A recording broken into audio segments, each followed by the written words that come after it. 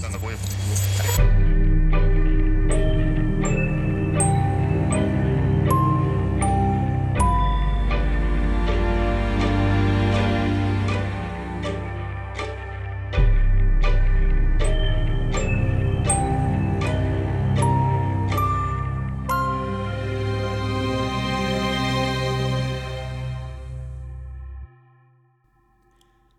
Hello and welcome to Haunted Hometowns, your weekly true crime paranormal podcast with me, Blake Lambert Hack. This season, I am covering cases from Edinburgh, Scotland, one of the most haunted cities in the world. And tonight, I have a haunted theater for you, the Edinburgh Playhouse. One of the younger buildings that I'm going to be talking about this season. It's not even 100 years old yet, but she's haunted. Before I get into that, I have exciting news. My dad had his first paranormal experience, which is big news because my mom and I have had several, so this is huge in the Lambert Hack household. But my parents live in the suburbs of Chicago, the house I grew up in. It's a newer house, but we were not the first family to live there. I don't really know. It's very suburban area. Maybe we're the third family. I'm not sure. But it's what you think of when you think suburbs. So the last place you really think of when you think of ghosts, usually it's old buildings, like hundreds of years old buildings and stuff. But I never felt anything there growing up. I mean, I would walk downstairs late at night to the kitchen to grab like water, half awake and thirsty. And it's like when it's dead and quiet and dark, of course, you get a little eerie, especially when you're half awake. But I never really felt anything. And our family dog Jersey would be passed out on the couch or upstairs. He was a 120-pound black lab golden retriever. And he never really reacted to anything in the house either. So I don't know. I never felt anything. However, I guess while my dad was in the shower, the bathroom sink was turned on, twisted on. He was the only person home that time, and neither of the dogs that live there right now did it. Sure, he may have left the faucet running before he got into the shower, but I doubt that. So now he joins my mom and I with having at least one experience, ghost related. I still have to get my brother to have some kind of experience. I'm hoping, because he works at a really old zoo, that he'll see something or feel something at the zoo. But nothing quite yet with him. We'll get there. But yeah, the faucet turning on by itself is odd, unexplainable. He's never left it on before, so I doubt he left it on. And the dogs couldn't have jumped up and twisted it on because you have to twist it forward to get it on. I don't know. It's just a little weird, but I'm going to consider it a paranormal experience because it's unexplained, and I'm very happy for him. Especially because it's not like a creepy experience. It's just like odd. But let's get into August 1534 when King James V, wearing a scarlet robe, summoned a number of people accused of a variety of crimes, but all relating to heresy. So going against the church. And he has summoned them to be murdered, public execution, state execution, whatever it is. But some of those people that he was summoning took refuge in England until their trial. And while they were gone, the king basically banished them, taking over their land and keeping all their money and possessions left behind, which was very common back then. So King James V, these people are going against the church, heresy, right? He wants them all dead, but the people who already left, he banished them. They can't come back.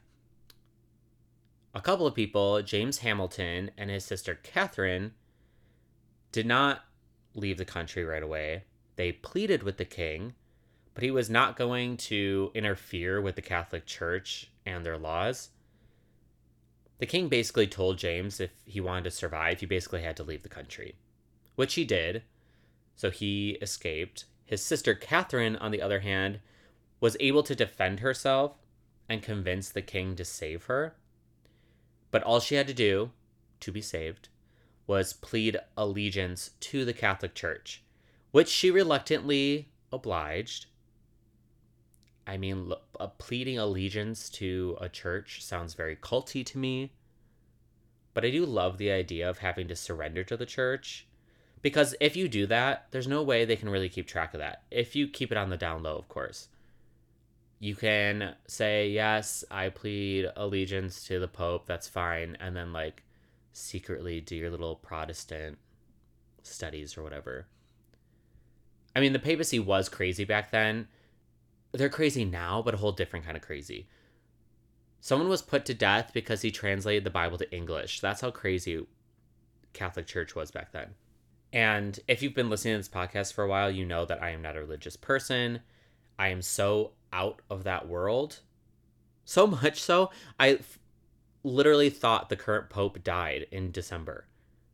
And then I finally looked it up because I didn't really hear about a new pope being elected or whatever, and realized that the last pope was the one that died, not the current pope. I think he, like, the one before, like, unpresidently quit his job or something like that. I really don't know, but the docuseries Pope, the Most Powerful Man in History, was really fascinating if you're looking for a fun docuseries to watch, history related. It's like 6 episodes, so it's not like crazy long, but they take you all the way back to the beginning, which I found interesting. Very dramatic, chaotic. There's murders going on. I love it, but that's the most you'll get me interested in Catholicism and religion in general. But anyway, so King James V, remember, he summoned all these people. They're all going to die, or at least have a trial to see if they're going to die.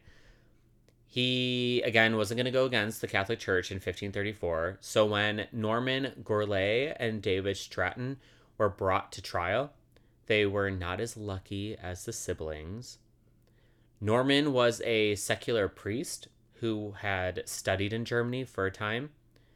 When he returned to Scotland, he was preaching that the Pope was the Antichrist and had no jurisdiction in Scotland. And I'm not going to say that he was wrong, and he had every right to be upset since the papacy was essentially murdering people that didn't agree with them. But to openly preach about it is risky, right? You know that the Catholic Church is doing this. You're basically asking for a death sentence. But someone had to do it, right? Otherwise, you don't get change. David, on the other hand, was from a well-known family in Scotland. Catholics believed purgatory is a place or state of suffering inhabited by the souls of sinners. But David was like, purgatory isn't another place, but are just the troubles of the world. So everyone's basically suffering. Everyone's in purgatory because of all the troubles that are happening in the world. David also refused to pay his tithe, which is a payment to a church that's 1/10 of your income, which is outrageous. 1/10 of your income goes directly to the church, or you're sentenced to heresy. Like, come on. All these people that don't believe in Catholicism have to pay 1/10 of their income. And they weren't making a lot of money back then. I can tell you that. I'd be pissed if 1/10 of my income came out for a church. I mean, that is how the church made so much money. But on August 27th, 1534, both Norman and David were hanged in the Rood of Greenside. And once dead, their bodies were buried. And the Rood of Greenside was an area near Holyrood Abbey at the time. It was just empty land. That is the space where the Edinburgh Playhouse stands today. So obviously there's a long history of that land. And so we're going to get more into what that land was before what it is today. But it started obviously as empty land, but started with death and public hangings. They also burned people on that land for having different religious beliefs and speaking out about it as well. So hangings and burnings. But yeah, not a great start to the area.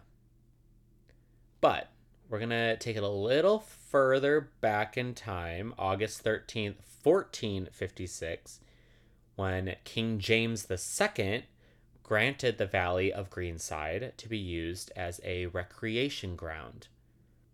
Remember, at this time, Edinburgh was surrounded by the Flodden Wall, and everything outside the wall was grassland, valleys, forests, etc. The king allowed citizens to go beyond the walls and to use this empty space for plays, tournaments, festivals, whatever you could think of. One of the first plays performed in the outdoor theater in Greenside was Sir David Lindsay's play, A Satire of Three Estates. The show was an attack on the three estates represented in Scotland's parliament, the Leroy, Lords, and Borough. Borough meaning the town or boroughs.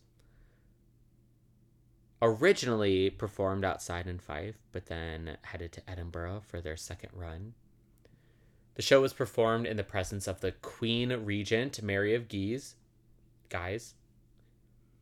People who made their way outside town to see the show would wait a very long time to see the show. Some would wait 9 hours to see this play. And if I'm waiting 9 hours, it better be kick ass. However, there were like pre-shows, like jugglers and singers, and you could eat. So maybe I would wait the 9 hours if there was other stuff going on. But what a full day's worth of entertainment. I mean, opera used to be super long too. Like, that's why operas are fucking 3-4 acts, because in between each act you would like drink, eat. There'd be full on like you would go to the opera in between like act 1 and 2, or between 1, 2, and 3, 4. You would have a full dinner. And then during the show, it was more like a football game. Like you can cheer for these singers and performers.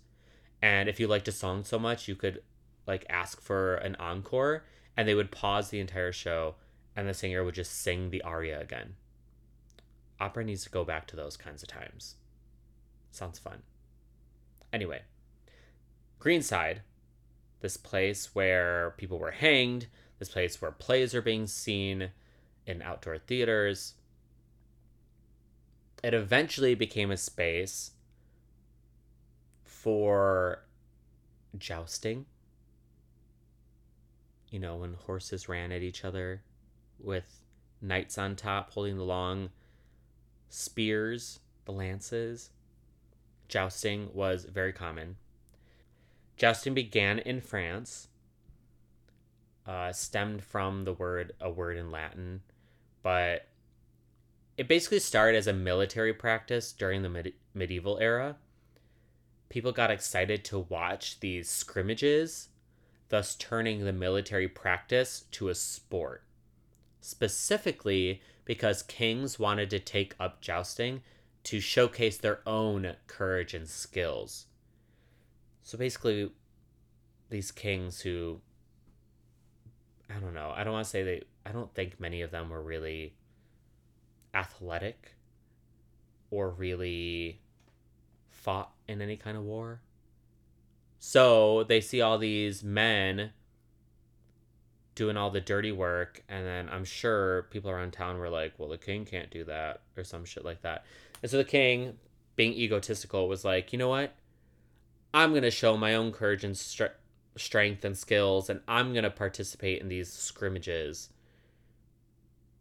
But with the introduction of firearms in war, swords and lances were like not really a thing anymore. So the relevance of jousting to warfare became obsolete. So it became more of a sport than for war.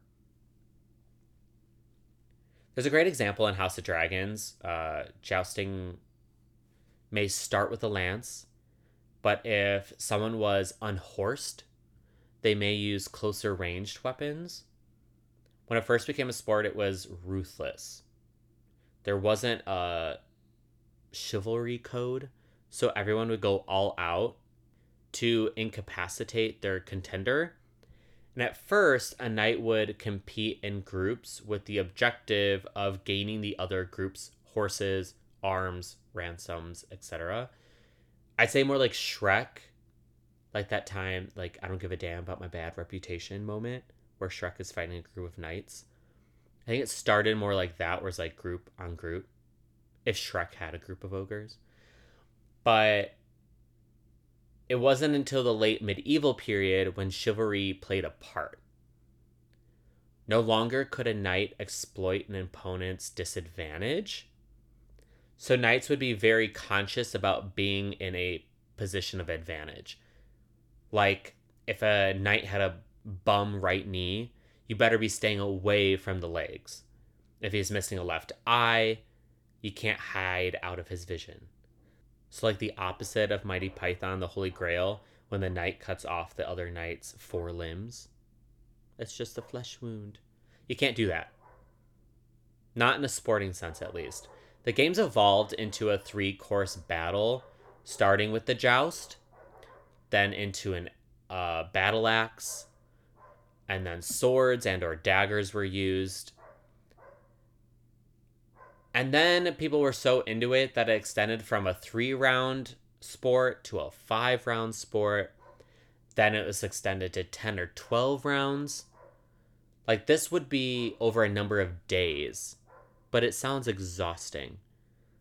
The goal wasn't death, but it happened because you got stabbed, and it doesn't have to be a serious cut, but we're talking about the 14th and 15th century. You'd simply die from loss of blood or some random infection. It also didn't help that these battles were just an open field, and there weren't any safety measures going on. So again, just to recap, you'd start with this joust in an open field. What you see in movies, like the fencing, none of that was there. It's just an open field. They're jousting.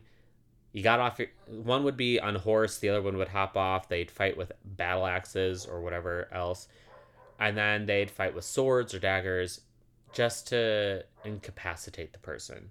Eventually, you had chivalry rules, so you couldn't take out people's legs, or, if someone was down, you had to stop.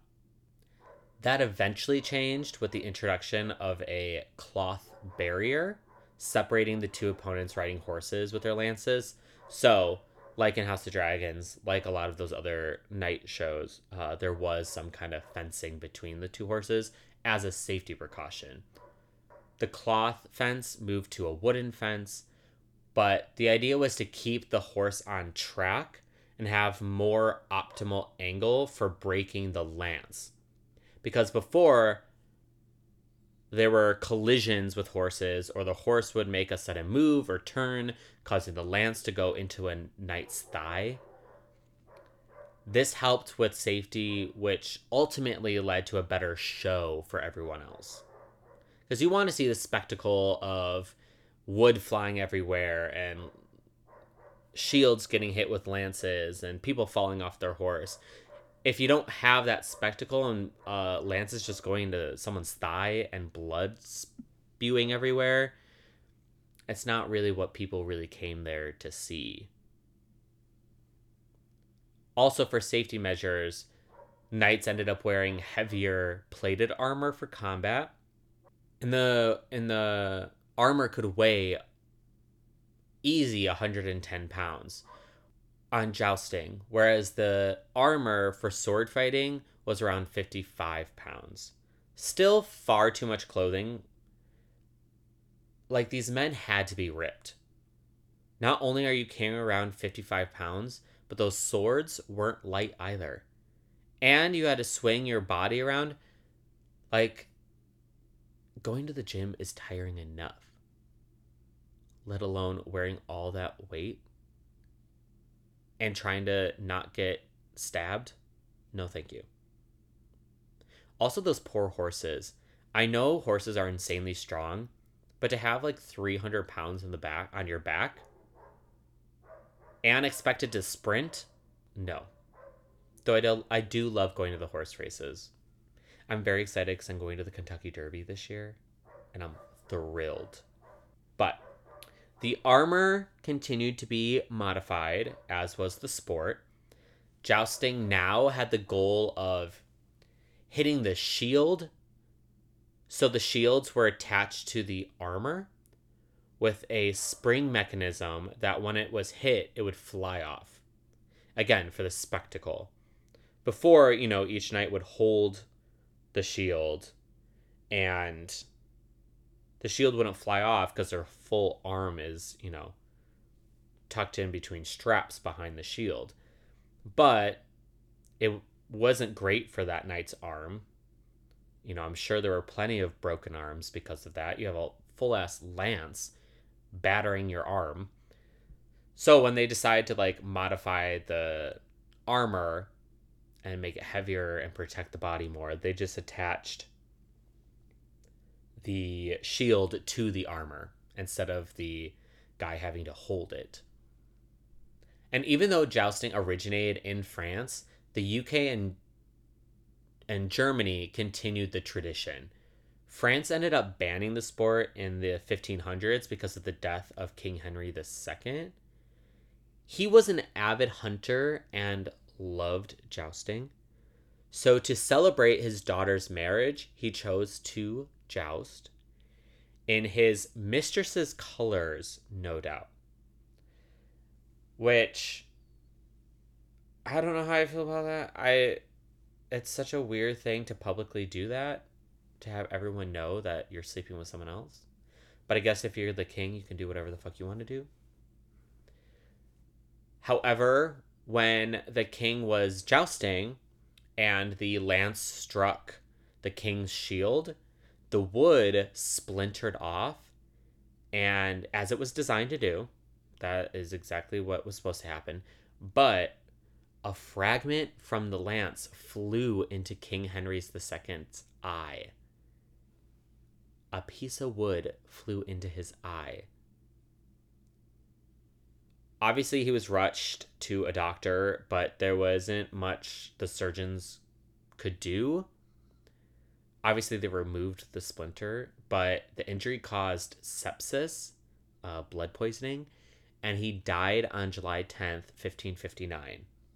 His death really was the catalyst to the decline in jousting, and France abolished the sport altogether because their king died. But the UK and Germany were still all about jousting. Again, jousting became more of a show at this point and not military training. And in the 1600s, the joust, which was the main attraction, was replaced with carousels, which were horse ballets. Jousting continued, but instead of two knights with lances, it was one knight trying to lance a ring. The ring tournaments were introduced to North America, where jousting continued to be Maryland's state sport. I want to know how many of you knew that, and that's a fun trivia fact for long car rides. Maryland's state sport today is jousting. And if you want to see jousting in person, you can go to medieval times to get the feel of watching these tournaments. If you've never been, it's kind of entertaining. Take the kids. There's 10 locations around the US. I've been to the one in Chicago a few times, but I think there's one in New Jersey, not far outside of New York City. They're all over the place. Might be a fun little outing. Long story short, these tournaments took place in a field near Holyrood and where the Edinburgh Playhouse stands today. So in Greenside. I tell you all of that because this place is haunted and we don't know why it's haunted and we don't really know who's haunting it.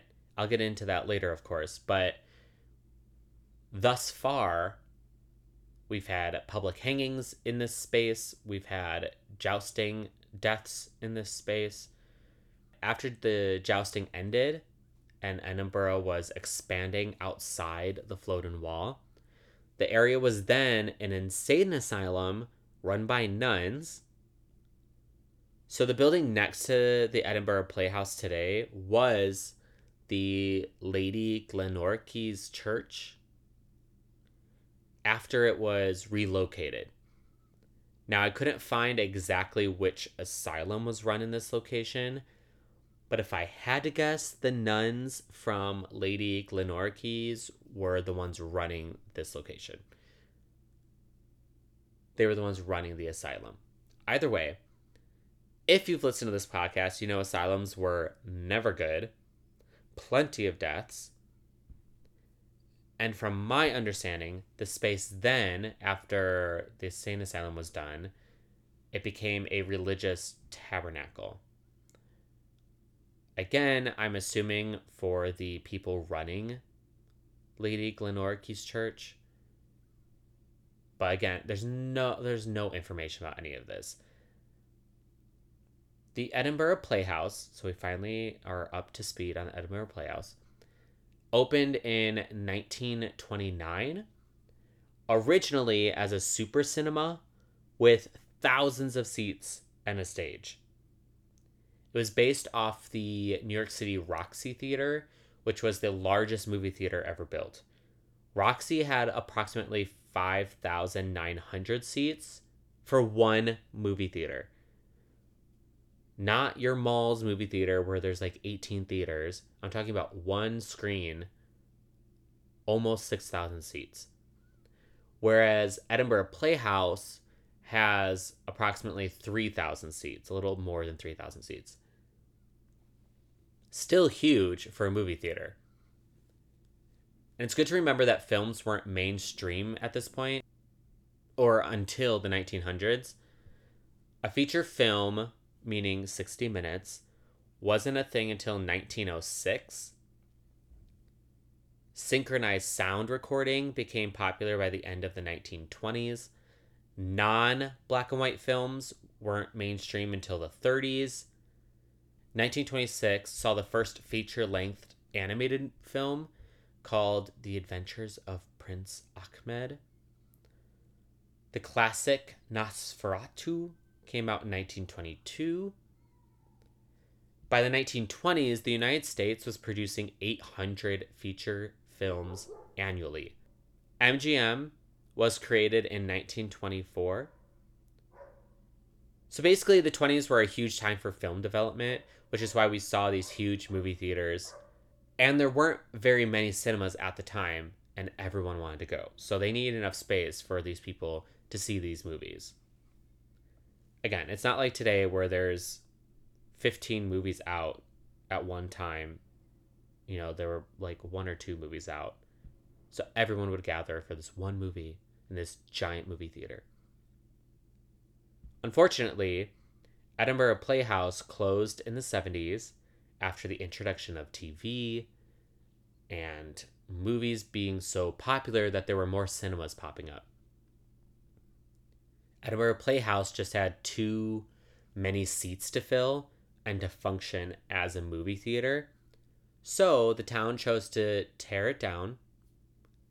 However, the public got together 15,000 signatures to petition the teardown, and the Edinburgh Playhouse was listed as a Category B historic building, saving the theater.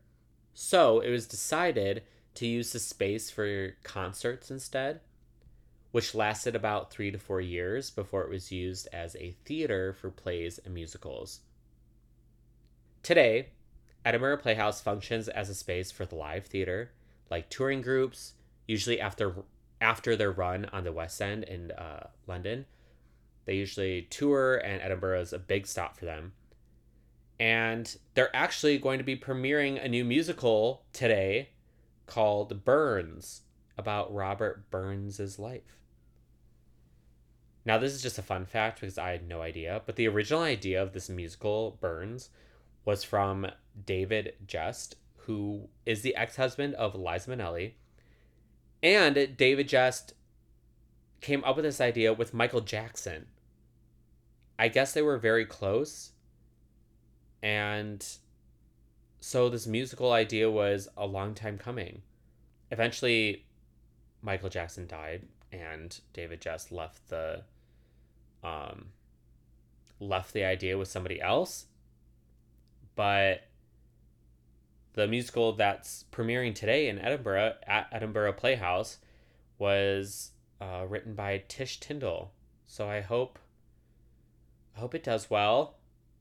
Bless Tish for getting this musical up on its feet. It's so much more difficult than people know to get a musical up and running, especially at a major theater. So, break a leg, everyone performing tonight. But with that, let's take a quick break before we meet Edinburgh Playhouse's resident ghost.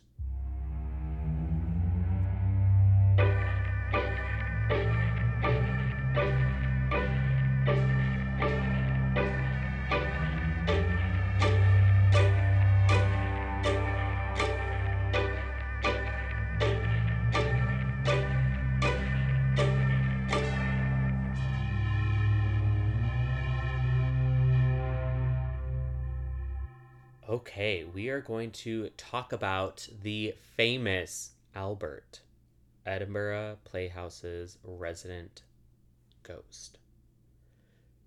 Like I mentioned before, no one knows who Albert is and why he haunts the theater. He could be a colonel from the King's Army back in the 14th century.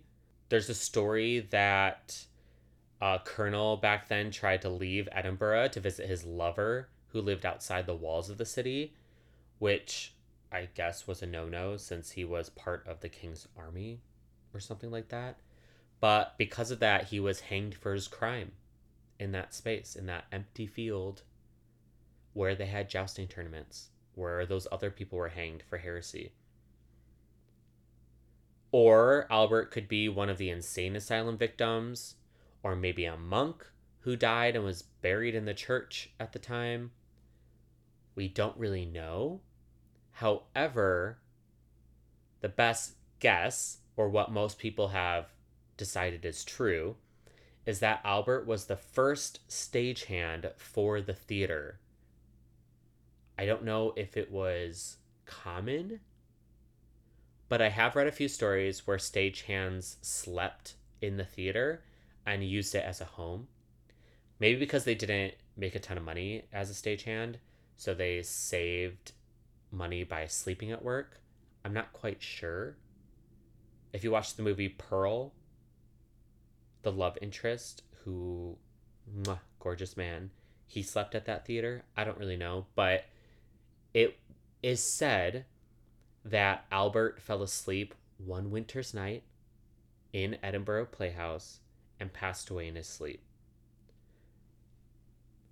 Maybe from frostbite or hypothermia because it was winter, maybe for some other medical reason. Nobody really knows for sure.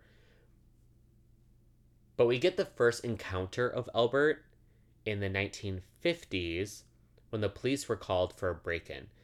So it's the 1950s. This place has been open for around 20 years already as a super cinema. So it's a movie theater at this point.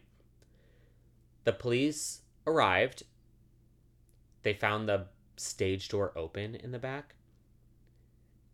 So they carefully made their way through the theater, checking all the floors, all the backstage areas, the dressing rooms, etc. However, they didn't find anyone. On their way out, they ran into a man. He told the cops that he was the stagehand and that he would lock up the back door that they came in after they had left. The following day, one of the officers called the theater to make sure there weren't any other incidents going on at the theater. And the young man who answered the phone was confused because he didn't know that the police were called the night before. The officer told him that he met the stagehand Albert.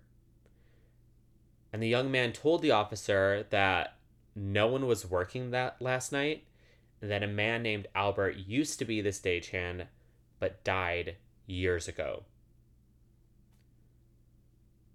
So interesting, confusing. Did the police run into a man that broke in and he played it off like he worked there?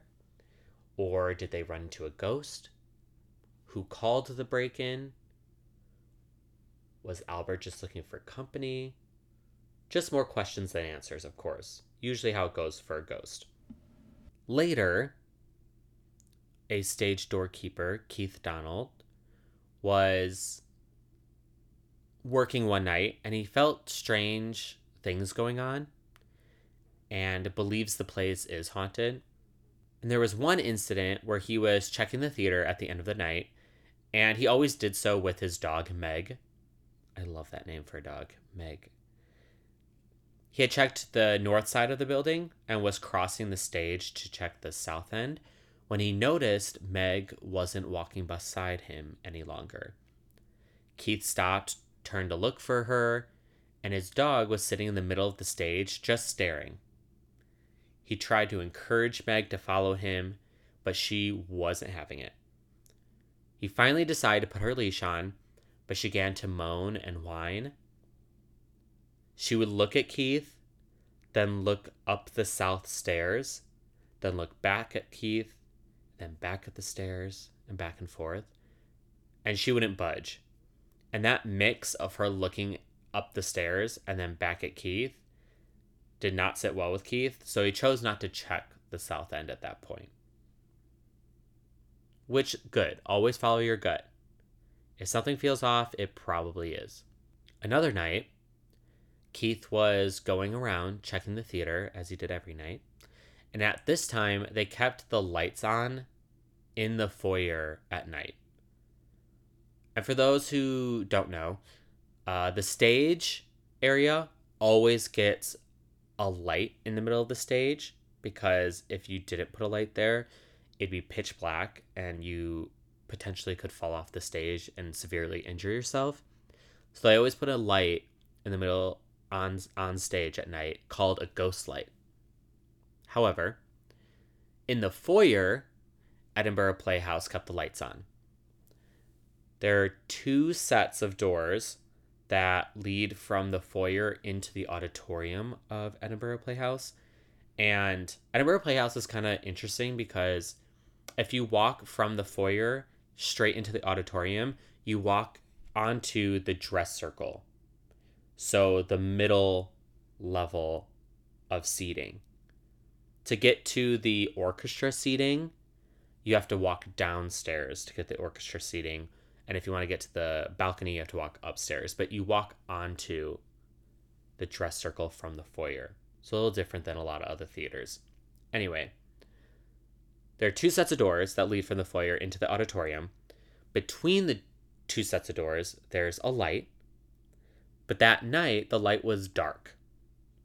So as Keith walked around, he noticed that the light wasn't as bright as all the other lights. So he walked towards the light to make sure he didn't have to replace the bulb or to see if there was an electrical issue or something going on. However, as he walked towards the light, it suddenly lit up again, which immediately got Keith to have chills. He quickly realized that there wasn't anything wrong with the bulb, but someone was standing in front of the bulb. And the darkness that had been standing in front of the light had moved into the auditorium. Slowly, of course, because the closer Keith got to the darkness, the farther it would move away. He walked into the auditorium, following this dark entity, and faced the stage. He noticed that the stage right box was lit normally, but the stage left box was shrouded in darkness. And he immediately felt unwanted. Another encounter comes from maintenance manager Billy Kapaner. He was called to fix a leak on the 9th floor, which acts as an attic that runs above the auditorium. So no one really goes up there except maintenance workers. So when Billy opened the door to the 9th floor, the lights wouldn't turn on, and the emergency lights weren't working either. He didn't seem to find that too weird because it's not a well-traveled space, so the lights may have been burnt out for a while without anyone noticing. But regardless, he pulls a flashlight out and eventually finds the leak that he was looking for. He knelt down and began to fix the leak, but as he did, he felt as if someone was leaning over him, watching him work. He didn't see anyone, but Billy quickly got his leak fixed and left. When he got back to the office, he asked his coworker who called the leak in, and they never found out who reported it. Which is odd because, again, it's in the attic. So there aren't really many people going up there. They have no idea who called the leak in, but it sounds very reminiscent of, someone calling the police for a break-in and not knowing who called the police because no one was working that night, and so on and so forth. But plenty of people have felt a presence in the room with them while walking through the theater. Lights turn on and off by themselves. Movies would turn on by themselves. A tape recorder was thrown across the stage by itself, like 6 feet.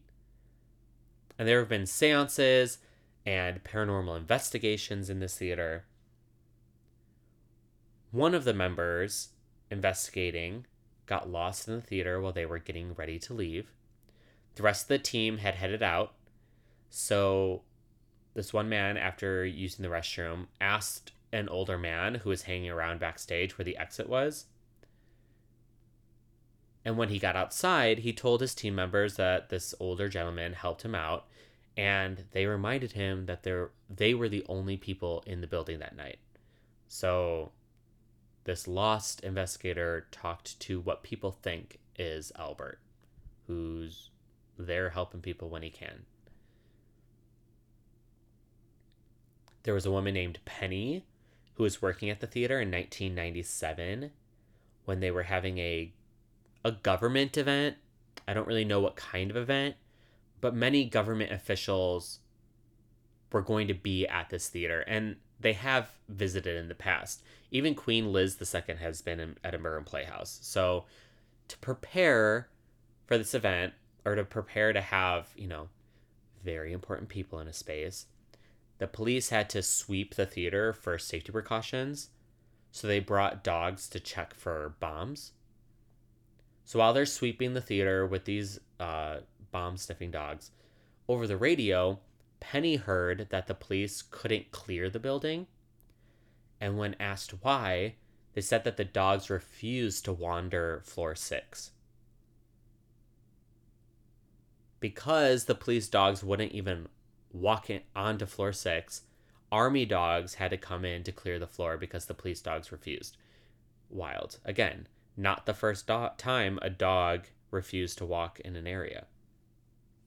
Guests visiting have had technology problems, which is great for the theater because, you can't film plays, musicals, etc. So it's great for theater when you have technology problems. But a woman who was touring and wanted to tape record her visit, she wasn't seeing a show or anything, she was just touring the building.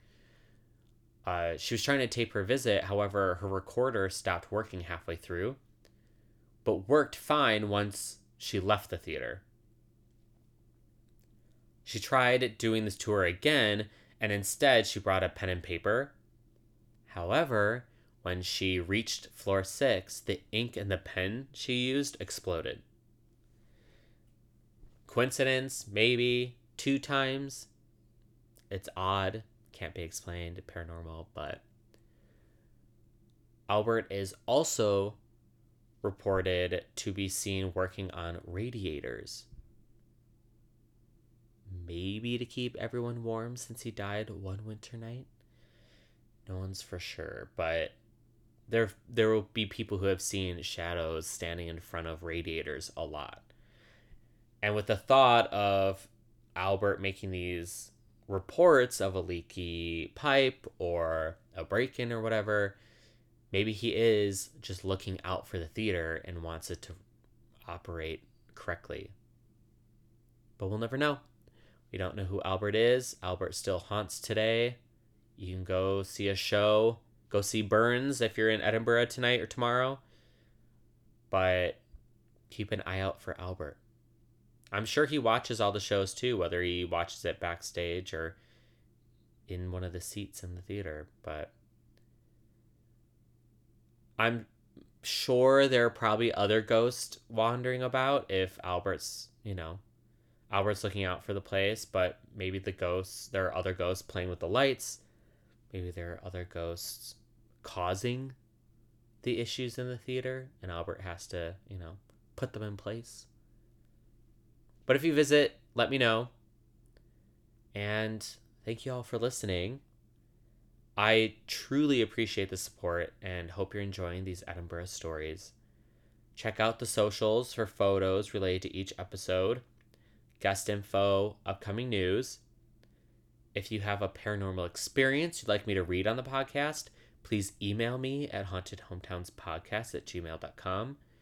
Could be anything from your framed photos of your family having their eyes X'd out to an old man staring you down from across the street, even though you know only women live there. Let me know, and I will see you all back here next Friday for another Edinburgh case, because everyone loves a ghost story. The theme song is from Tyre. Follow him on Instagram at queerpopstar. And listen to his music on any streaming service, Apple Music, Spotify, etc. The artwork is by Pepe Munoz. Follow him on Instagram at p.e.p.e.munoz, M-U-N-O-Z. I got my information from Wikipedia, ATG, EDI, The Theatre Bear, Historic Environment Scotland, Edinburgh News, and YouTube videos from Clan Brunford.